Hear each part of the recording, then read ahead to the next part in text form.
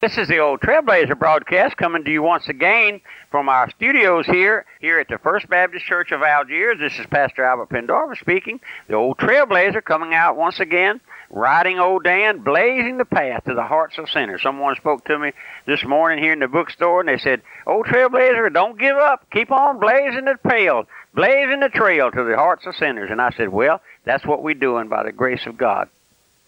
But this is the old Trailblazer, Pastor Albert Pendorfer, and bringing you another study from God's Word. We're looking at a study in the Antichrist Bible, or the RSV Bible, and all of the perversions and how they've whittled it to pieces and cut it down to where it's just a trick of Satan.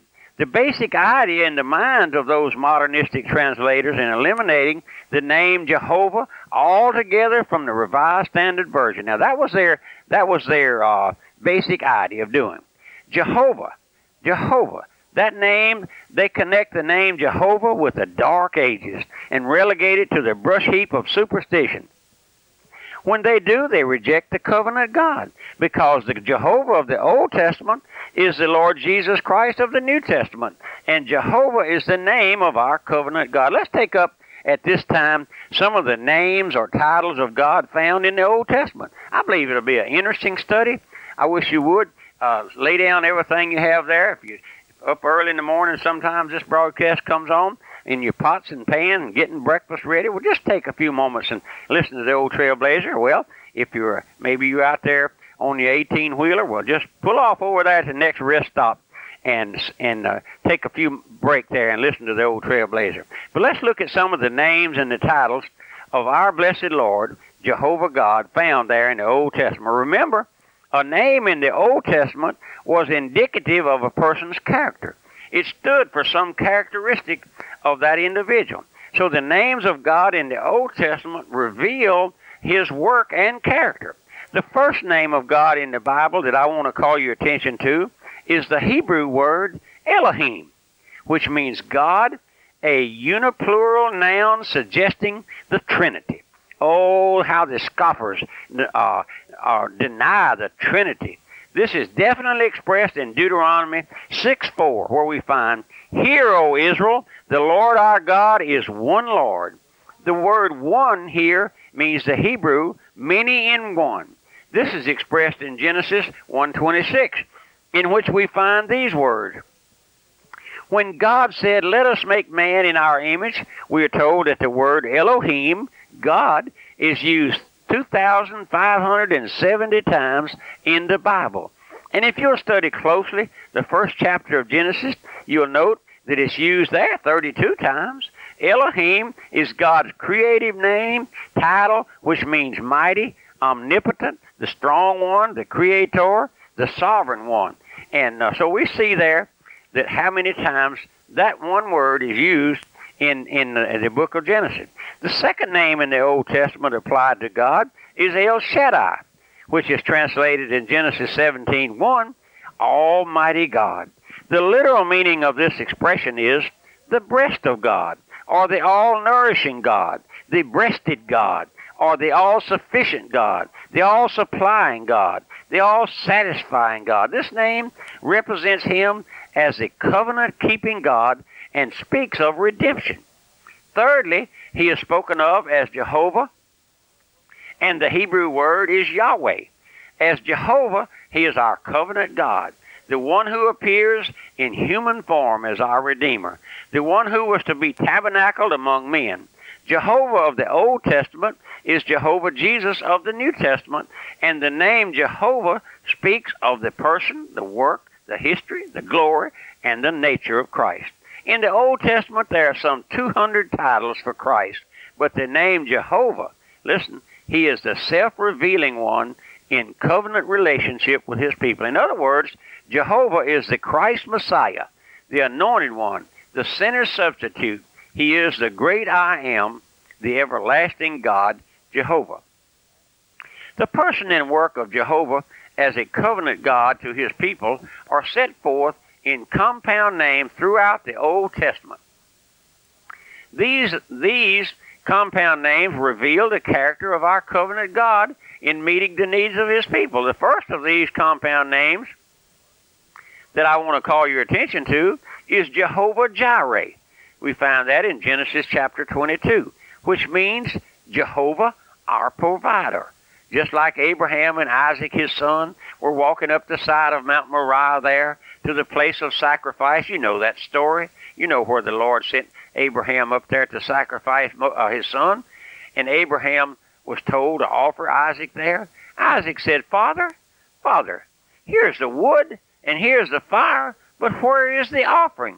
And Abraham replied in these words, Jehovah will provide himself an offering. They reached the place of sacrifice. The altar was built, the wood laid in order. Isaac was bound and laid on the altar. But when Abraham took the knife to slay his son, the angel of God held that arm. Then Abraham looked and saw a ram caught by the horns in the thicket. The cords that bound Isaac were cut. The ram was bound on the altar as a substitute and died in Isaac's place. Isaac saw the day of Christ. Abraham named that altar Jehovah Jireh, God will provide. Here we see a double type. First, God shows that Christ is a lamb provided for the deliverance of Isaac through the provision of a substitute. My friend, the old Trailblazer, could I just ask you, do you have a substitute at this time? I know that I get kind of caught up sometime in the study and I fail to take time maybe to probe your heart. But as I sit here or stand here behind my pulpit week after week, day after day, and here on the Trailblazer broadcast, as I gaze out by faith upon my radio audience, I like to ask, are you saved? Do you have a substitute? Did you know the greatest thing that ever happens to a poor soul is to have a substitute? That's right, my friend. You need a substitute. You must have a substitute. You can't pay for your own sin debt. You cannot pay for your sin debt, my friend. You can work your fingers to the bone. You can give all that you will. You can make your body to be burned. You can cut yourself with knives. You can throw your children to the crocodiles. You can do whatever you want to, but none of that will provide you a substitute to save your soul. No, that ram there on the altar typified Jehovah Jesus on the cross as our substitute. There was what my substitute, my friend. Oh, folks call me and write me and accuse me of preaching doom and gloom and hellfire and damnation religion. No, I don't do that. I bring you God's word. It says the soul that sinneth, it shall die. It also tells me, when the Lord called me, preach the gospel, go forth, rebuke in sin, reprove in sin, and yet holding out hope. The greatest joy that any pastor ever has, my friend, is to hold out hope. Hope of you doing something to save yourself? Hope of something? No, sir. Hope that Christ died for sinners. That hope, that eternal hope that we have, I have here in my bosom. I have the hope. I'm nothing. I'm just a worm of the dust, just a poor old sinner saved by grace. But my hope is Christ. And we sing that song here. My hope is built on nothing less than Jesus' blood and righteousness. On Christ the solid rock I stand. All other ground is sinking sand, my friend. That's true. That old songwriter knew what he was talking about, didn't he? All other ground is sinking sand. But that ram there that was caught in the thicket, do you ever just stop and think how the Lord provides? The Lord provided me. The Lord, I was a poor old sinner in a church thinking I was saved. But the Lord provided the gospel that I might hear. He sent the pastor, a gracious, God-saved pastor, into the area where I was living. And he sent someone to invite me, to welcome me to go out there to hear him. And while I was there, the Lord took the word home to my heart, and I saw that I didn't have anything. I was just a church member. Oh, I had just joined some church. Is that what you've done? Let me ask you, my friend, let me take time here. Let me just take the rest of our time here and probe your heart. You may be as mad as a hornet. You may get mad at the old Trailblazer, but don't do that, my friend. I'm pleading for your soul. I'm attempting to throw something in your path to keep you from going to hell. That's what I'm doing. Oh, have I ever told you that little story about the man over there somewhere in North Alabama one night? came a big storm, a flood, and the man took out his old lantern and went out the back to check the fences and check on the creek and those things, and he discovered that the trestle on the railroad track had washed out not far behind his house. And he knew the train was coming. He knew the times and all of those things from being there many years, and he saw that trestle, the bridge, was washed out over that creek. So he began to run down the railroad track, trying to get to where he could stop the train. He ran and he ran and he ran, flinging his old lantern by the side of him, and he could hear the whine of the wheels on the track. Not long, he saw the light come around the curve, big old light on the front of that train, and he knew it was impossible to flag him down. So what he did, he stood off on the side of the track, got a good grip on the handle of his lantern, and put his good footing for his rubber boots, and he stood there, and he timed himself. And when that train comes zooming by, he crashed that lantern into that cabin there where the engineer was. Maybe he was asleep, I don't know. But when that lantern went in there, and that glass shattered, and that coal oil began to smell, and maybe started a little fire, that old engineer knew something was dreadfully wrong, and he got on that brake. Oh, he pulled on the brake, and he pulled on the brake, and he pulled on the brake. And just a few yards before he went off that trestle, that old train come to a screeching halt. My friend, he threw anything he had. He threw whatever he had in the path of that train to save that dozens and dozens of folks from going off into that creek and dying and going out into eternity. And that's what I'm doing here. The old Trailblazer, that's what I'm doing. My family, some of them are lost and going out into eternity. Lost. I'm trying to throw something in their path. They may not like it. They may be like that engineer. They may be mad as a hornet from being woke up with the coal oil in his face, but it doesn't matter to me. No, you don't offend me by cursing me. You curse the old Trailblazer. It doesn't offend me. Oh, I hope you get so mad you'll turn to the Lord. You hope you get so mad you'll say, that old Trailblazer knows what he's talking about. I'm on the road to hell. Let me see. Let me ask the Lord to give me grace to trust him. Oh, my friend, would you do that? If you're not saved, and I believe you know whether you're saved or not, if you don't, go in there to the mirror in the bathroom and look in that mirror and open your eyes real wide and say, am I saved? Do I know the Lord? Do I have a new heart? Did you know you'll get an answer back?